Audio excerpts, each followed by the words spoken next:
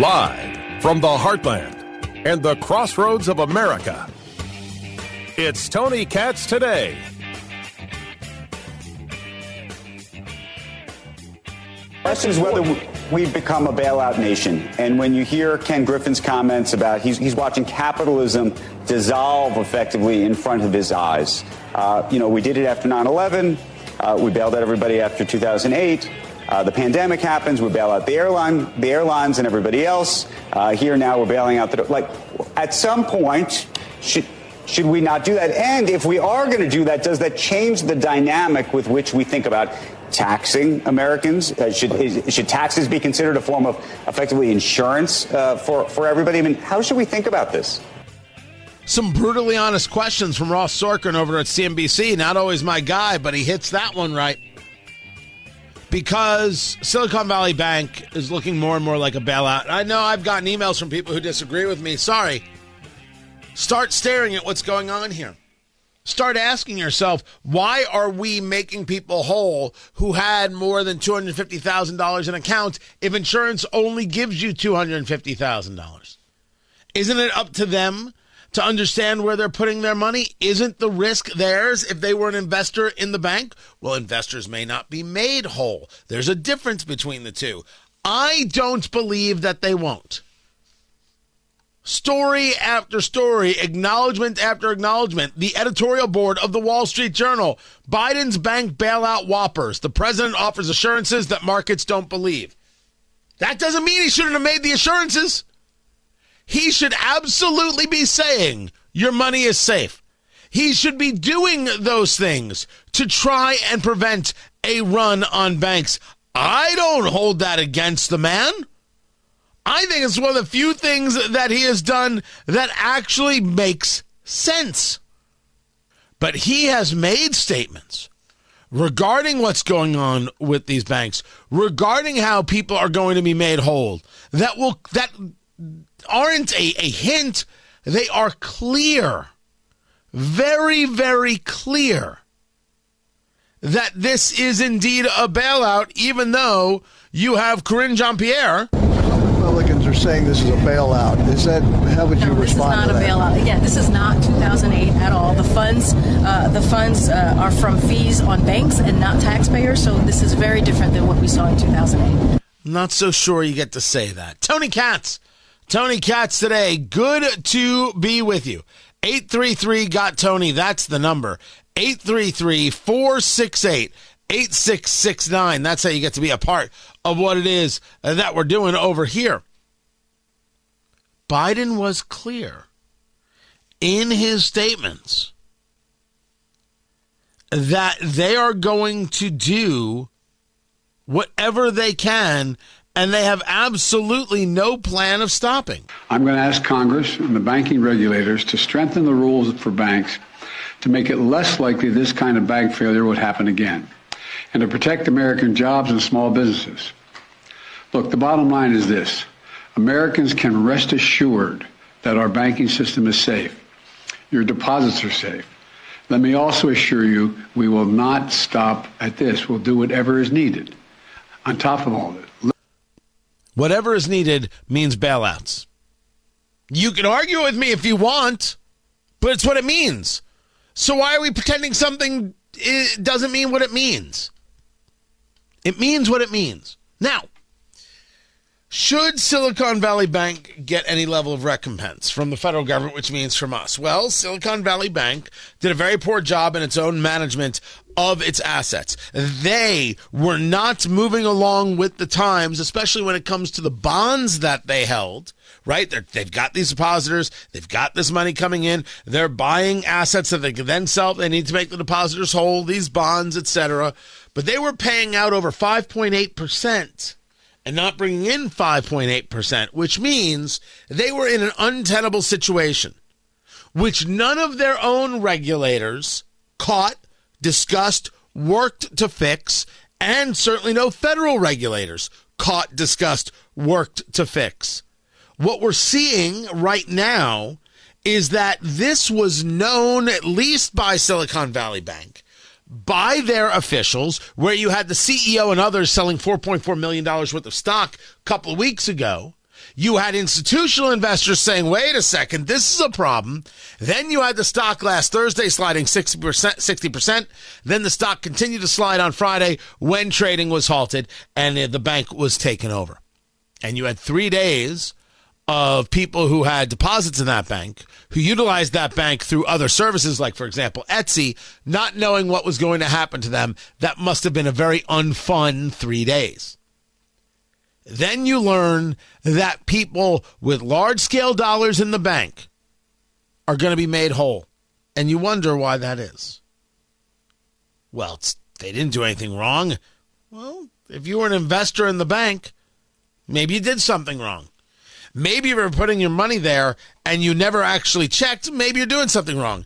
Maybe if the insurance doesn't cover you and we're covering you, maybe you did something wrong. And considering that no one from the bank is going to go to jail, well, then who actually is held responsible? Which brings us back to this conversation that was being had by Ross Sorkin on CNBC. Have we become bailout nation? That's the question. Because what we are engaged in is not allowing things to fail, not holding people responsible, but saying, whatever. Oh, that happened. Don't worry. We'll take care of it.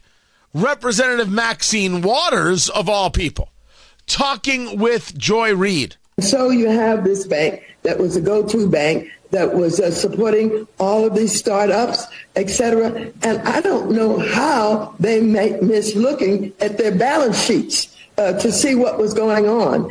And of course, when they actually understood, I suppose, what was going on, it was too late to borrow money. It was too late to sell securities. And so here we had a bank that collapsed. And in that collapse, it forced this government to have to come to grips with, we had a real problem and we had to do something fast. The government should be complimented in the way that they put together protecting the depositors, both those that are insured, those that were not insured. They should be applauded for propping up Silicon Valley Bank, which would be really interesting if it was called the East Palestine Valley Bank. Was it propped up because it was Silicon Valley? Because it was startups? Because all those people are donors? Now you say to me, whoa, Katz, you're getting a little conspiratorial. Think of the speed by which this was done. You're proudly saying that you took care of the accounts that were insured and not insured. Well, then what the hell is the point of the insurance? What's the point of any of it? Well, we had to bail it out. We had to keep everybody calm. Otherwise, what would have happened? You would have had a run on the banks. Maybe. Or maybe not. I mean, if you take a look at the stock price of First Republic Bank, it's a regional bank. It got snot kicked out of it. On Monday, it's back up today.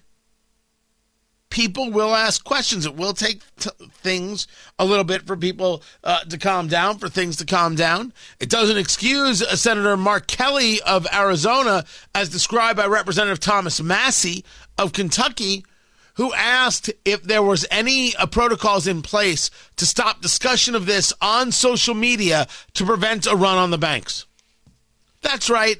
A bank collapses, so the First Amendment has to be suspended. That's where the authoritarian political left went on this. That's a true story, by the way.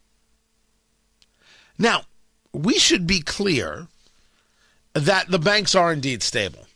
There is nothing that I have read or seen that shows me otherwise. That doesn't mean something can't happen tomorrow.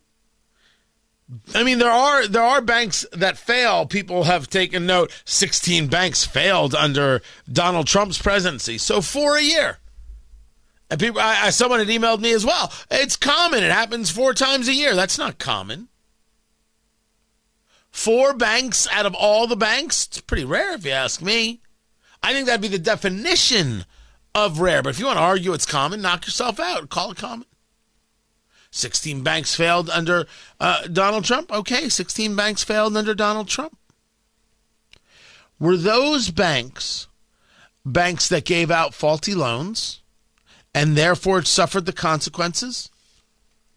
And did we make whole people who were investors in the bank or just depositors of the bank? Were these things caught within the hours or days after the first instance happening? Or were the regulators never found anything? The bank was doomed, and nothing happened to the regulators, because you won't see me be okay with that either. There is a tremendous amount of acceptance in what's been going on here. A tremendous amount of acceptance. Oh, this happened. Oh, that's all right. Oh, we made everybody whole. I don't know if we should be making everybody whole. But we should note that banks sometimes do fail, and the entire system doesn't collapse. And I don't believe it would have collapsed from here. What people did concern themselves with is the concept of contagion, meaning that this bank dealt with startups and other tech companies, and if they weren't able to make payroll, then X, then Y, and then you have failures all the way across the board. And the answer is, yeah. And so the idea that one bank is too big to fail and another bank isn't is not a rational position for the government to take. I'm going to say it again. Saying that one bank is too big to fail and another one isn't is not a rational position for the government to take. When it does that, it is selecting winners and losers. We should be opposed to this, because when they select winners and losers, they engage investments in Solyndra. Is that the same kind of thing that we're seeing with the response to Silicon Valley Bank? Or is the cascading effect, the contagion, so potentially severe that this is the smart, practical, rational move?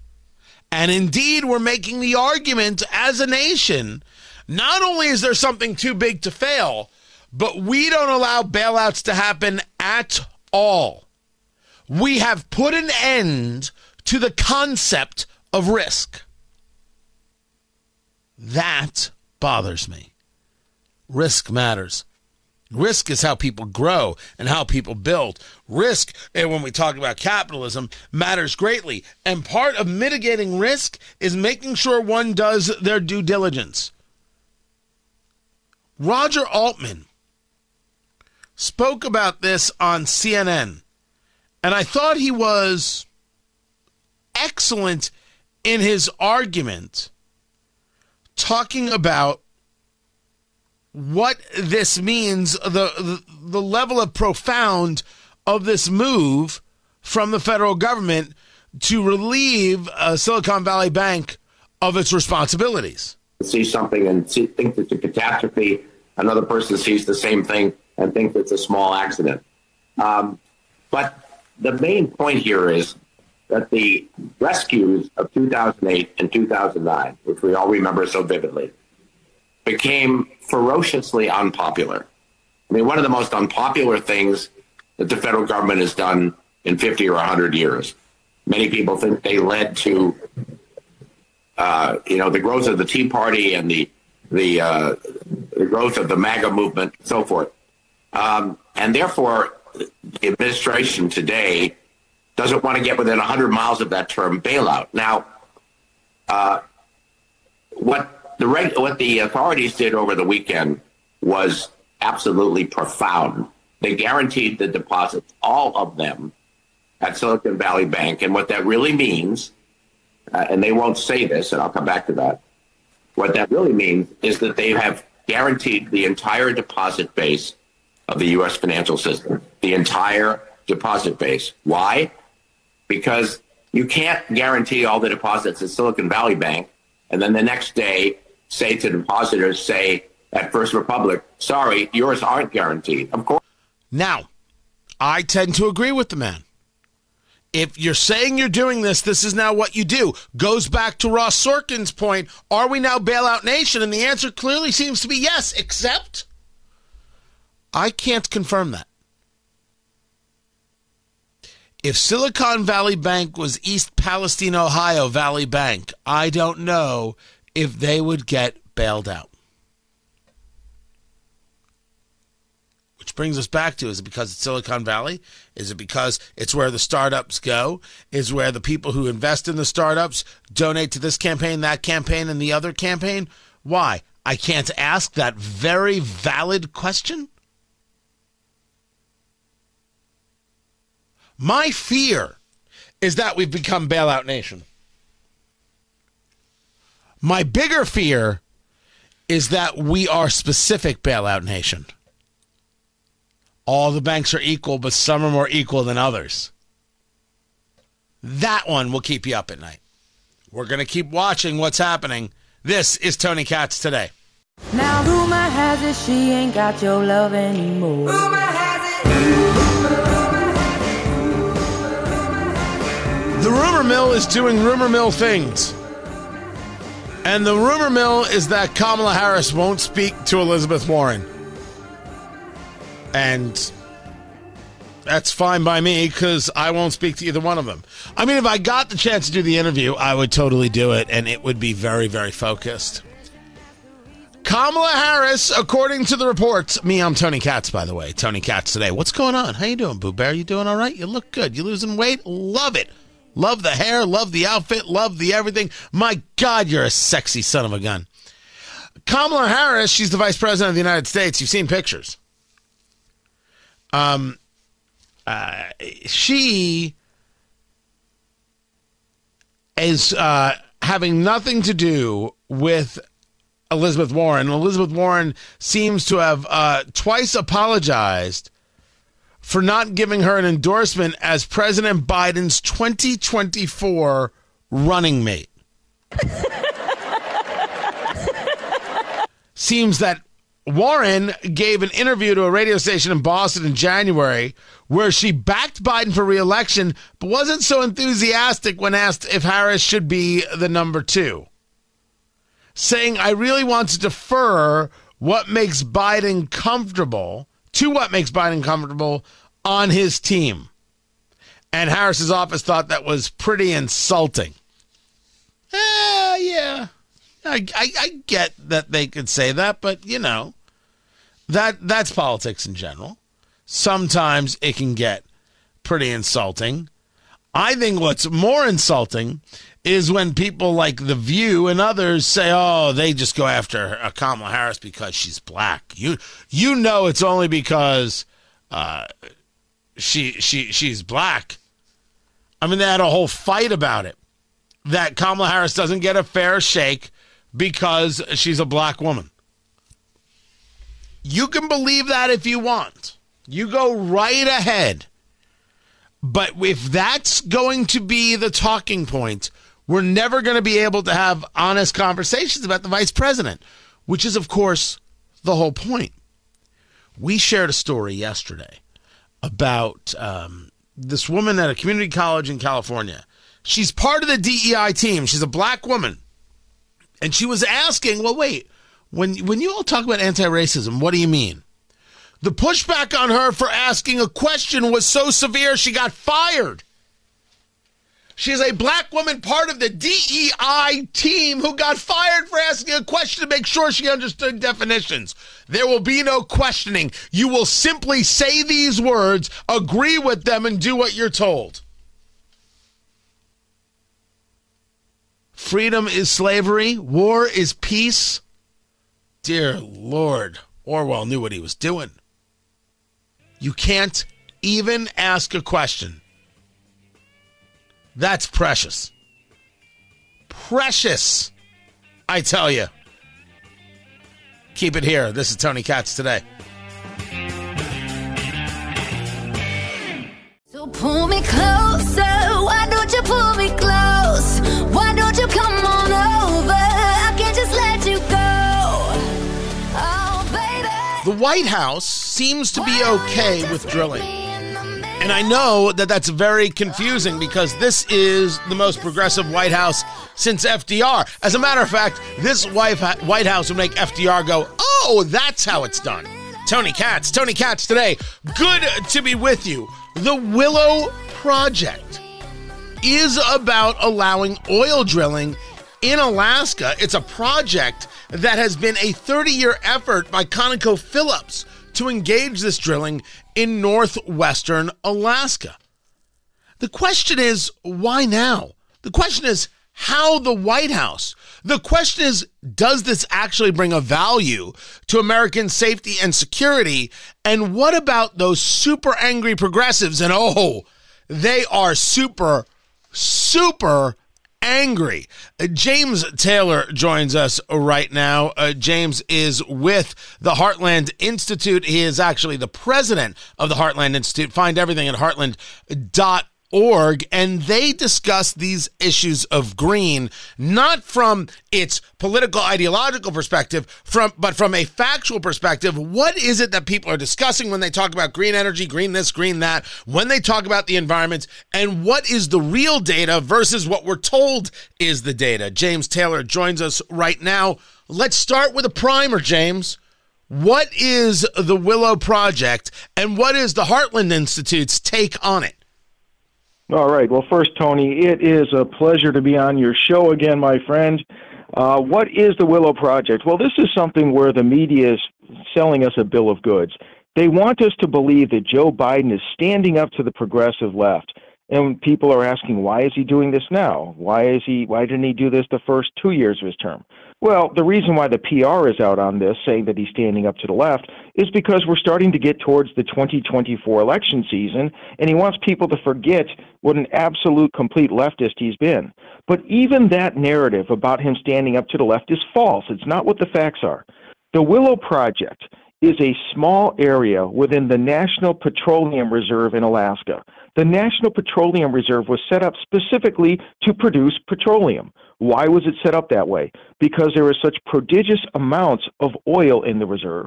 Because it's in the Arctic tundra, the flat, barren Arctic tundra, with little impact on anything else. It comprises less than 10% of the state of Alaska, and the Willow Project is just a few percent of that 10%. Now, what's going on here? Basically, it's this.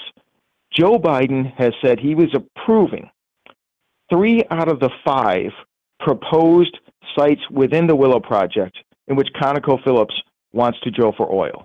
And at the same time, now you don't hear that in the media. They say he approved this massive oil-producing project. No, he killed 40% of the proposal.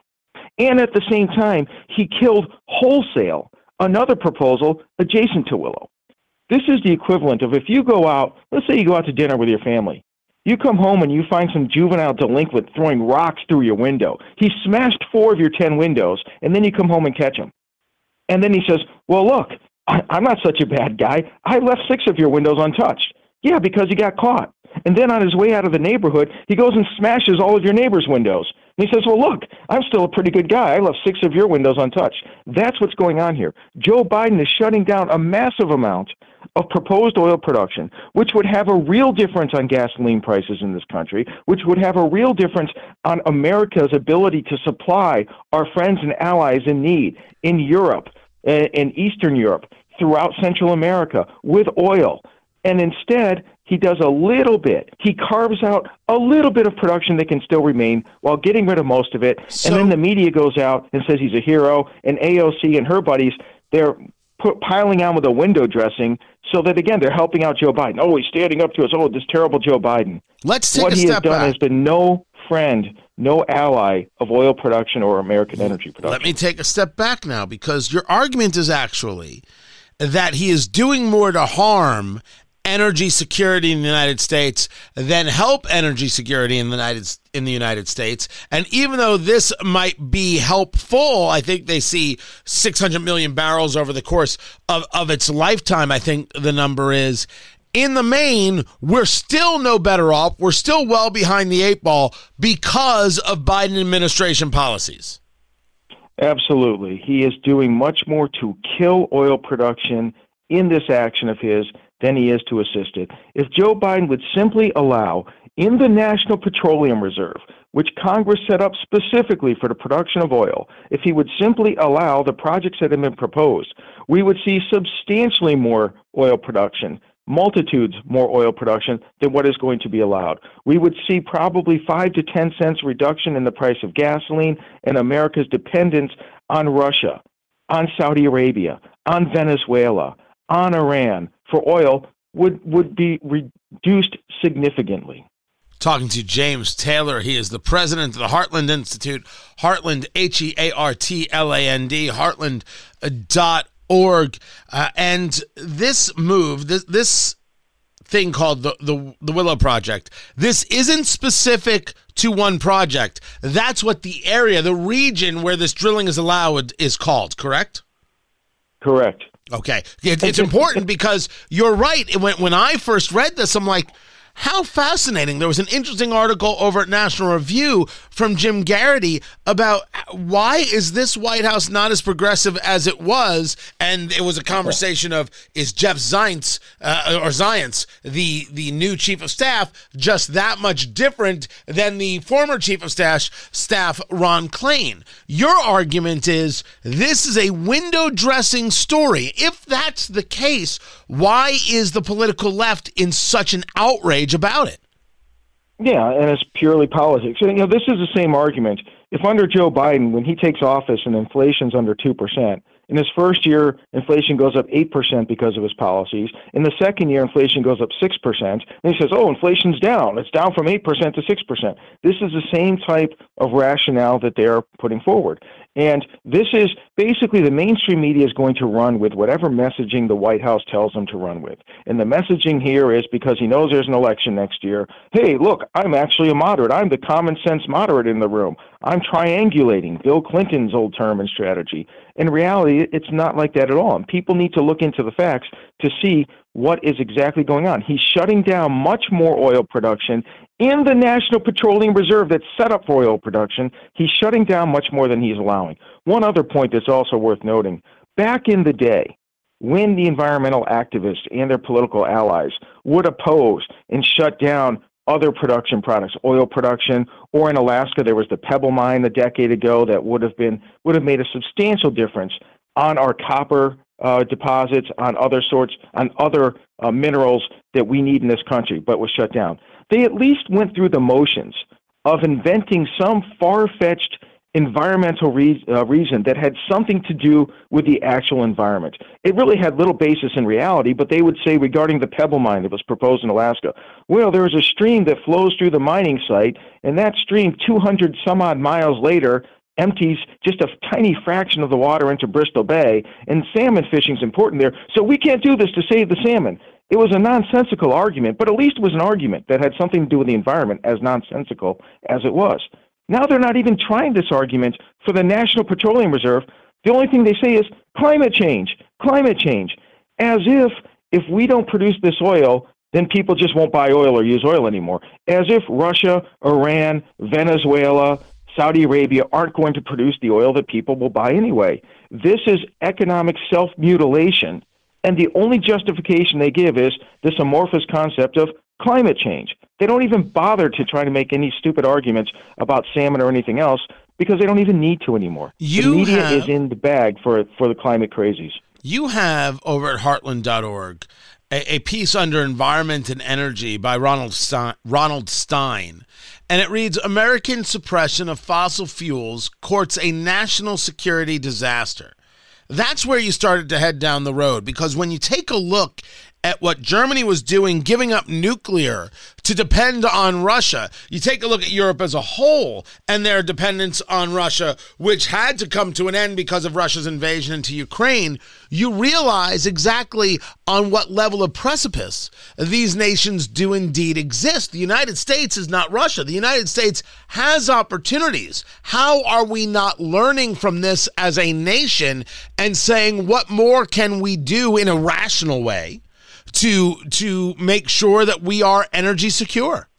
Absolutely. And when you look at Russia, for example, with their military machine, how did they get the money to buy all those tanks? How did they get the money for their military machine? It's largely because they have been selling oil to Western Europe and the rest of the world, because we in the United States, due to our government's policies, not due to the lack of oil, we have more oil than Russia, we have more oil than Saudi Arabia, but we've made a political decision to not produce it. That's what enables nations like Russia to become strong, to have military muscle to flex, and then for the rest of the world to fear crossing Russia and siding with Russia against the United States when we have diverging interests because they don't want their oil cut off. At the same time, the Biden administration, as they talk about climate change, as if this would have any impact on climate change, their solution is to have the entire American economy, as well as the global economy, dependent upon China and its rare earth minerals and its production of wind and solar power equipment. This is absolute ridiculous policy. And again, this has nothing to do with the environment, nothing whatsoever. Talking to James Taylor, president of the Heartland Institute, HEARTLAND, heartland.org. The issues in Europe would have been further exacerbated by a cold winter. That cold winter did not come, because there is nobody who is not within the space who did not discuss the fact that if the winter is as cold as it has been, things are going to get very ugly for Europeans, whether it be Germany or other places, in being able to stay warm. How has this changed how they view their own power when you take a look at the fact that they're not going to be taking that energy from Russia anymore, and they also decided specifically in Germany to give up on nuclear power? And the follow-up is, shouldn't we have nuclear power here in the U.S.? Well, that certainly should be one of the options on the table that makes much more sense than wind and solar power. Look, we have enough oil, coal, natural gas to power our economy, more than enough to power our economy and to export to the rest of the world. Oil, coal, natural gas, those are the least expensive and most abundant forms of energy. That's what, if government just got out of the economy's business, that's what our economy would largely be running on. Nuclear power is a little more expensive than those, not nearly as expensive as wind and solar power. It is zero carbon dioxide emissions. It's zero emissions of any sort. And at the same time, it is available on demand. It is much more reliable. This is something that we don't have to rely upon Chinese parts and the minerals and the rare earth elements from other nations, mostly being processed in China for. Nuclear power, people talk about, but it's horrible, nuclear power for the environment and the risk of a catastrophe. If you recall, in Fukushima, Japan, when you had the nuclear power plant there that was subject to, first of all, a 9.1 earthquake, something nobody here in the United States has experienced any time in our lifetime.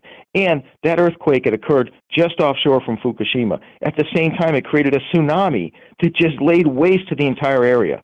How many people died as a result of that nuclear power plant being subjected to and smashed by those two events? The answer is zero. How many people had to go to the hospital with serious radiation issues? The answer is zero.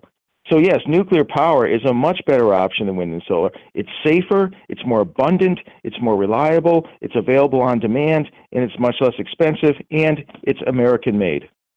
When we come back to the conversation about America before I let you go, and this conversation about the Willow Project, we're still glad this is going on. We're still glad that we're going to be able to maybe get a little bit further into the area of energy security in the United States. I refer to it as energy security as opposed to energy independence, or as former President Trump referred to it as energy dominance. But is there anything in this, as you talk about it politically, is there anything in this that can be utilized in if you're going to do this, Mr. President, here's something that would be even better for us? Is there any opening that you see, or is this, as you described it, nothing more than a shell game, and we are still so far behind the eight ball, you can't even begin to catch up? This is a man with a loaf of bread. There's a starving man begging for some food. He munches on half the loaf. He throws you a crumb, throws the rest in the trash, and wants you to say, thank you for giving us a crumb. That's what's going on here. We should be allowed to produce oil in the National Petroleum Reserve that's set up specifically for this purpose, without President Biden knocking 40% off the production of the Willow Project and then negating an entire additional project right next door, taking it entirely off the books. This is doing nothing for the American economy. It's doing nothing for our energy sector. James Taylor, president of the Heartland Institute, heartland.org. I appreciate you taking the time to be with us. I've got more to get to, guys. I'm Tony Katz. We start with news on the economy. Breaking news. Inflation rose in February, but was in line with expectations. The consumer price index increased 0.4% for the month, putting the annual inflation rate at 6%. That's pretty much where we thought it was going to be, Joe. I mean, not great, not bad, but let's see how the Fed responds, right? Right, yeah, and you're right, Katty. This is about where we thought it was going to be. There was some concern on Wall Street this morning that if it came in at too hot, you combine that news with what happened over the past weekend, it could be pretty rough for the markets. Not bad. Inflation 6%. We're like, woohoo! Yeah! We're doing great, people. Pour some bourbon. Bring on the ladies to do their sexy dances. We are in a beautiful spot. Good Lord. By the way, there was a moment the market was over 400. I mean, it's the weirdest thing in the world. You are seeing a rebound of the regional banks because First Republic, because of the, as we were talking about Silicon Valley Bank, First Republic Bank got punched in the face in terms of share price. And it was much more about reaction than it was about specifically First Republic Bank and anything they had done wrong. And now those shares are back up, and I certainly hope they don't have any problems or any issues. But, man, it's super weird. Tony Katz today. I forgot to say hello. I'm sorry. When you see the markets, like, just jump up and react like this based on inflation sucking, are we not going to admit that inflation is awful? That the consumer price index for all urban consumers, as they report it, rose 0.4% after increasing 0.5% in January. Over the last 12 months, all items indexed increased 6% before seasonal adjustment.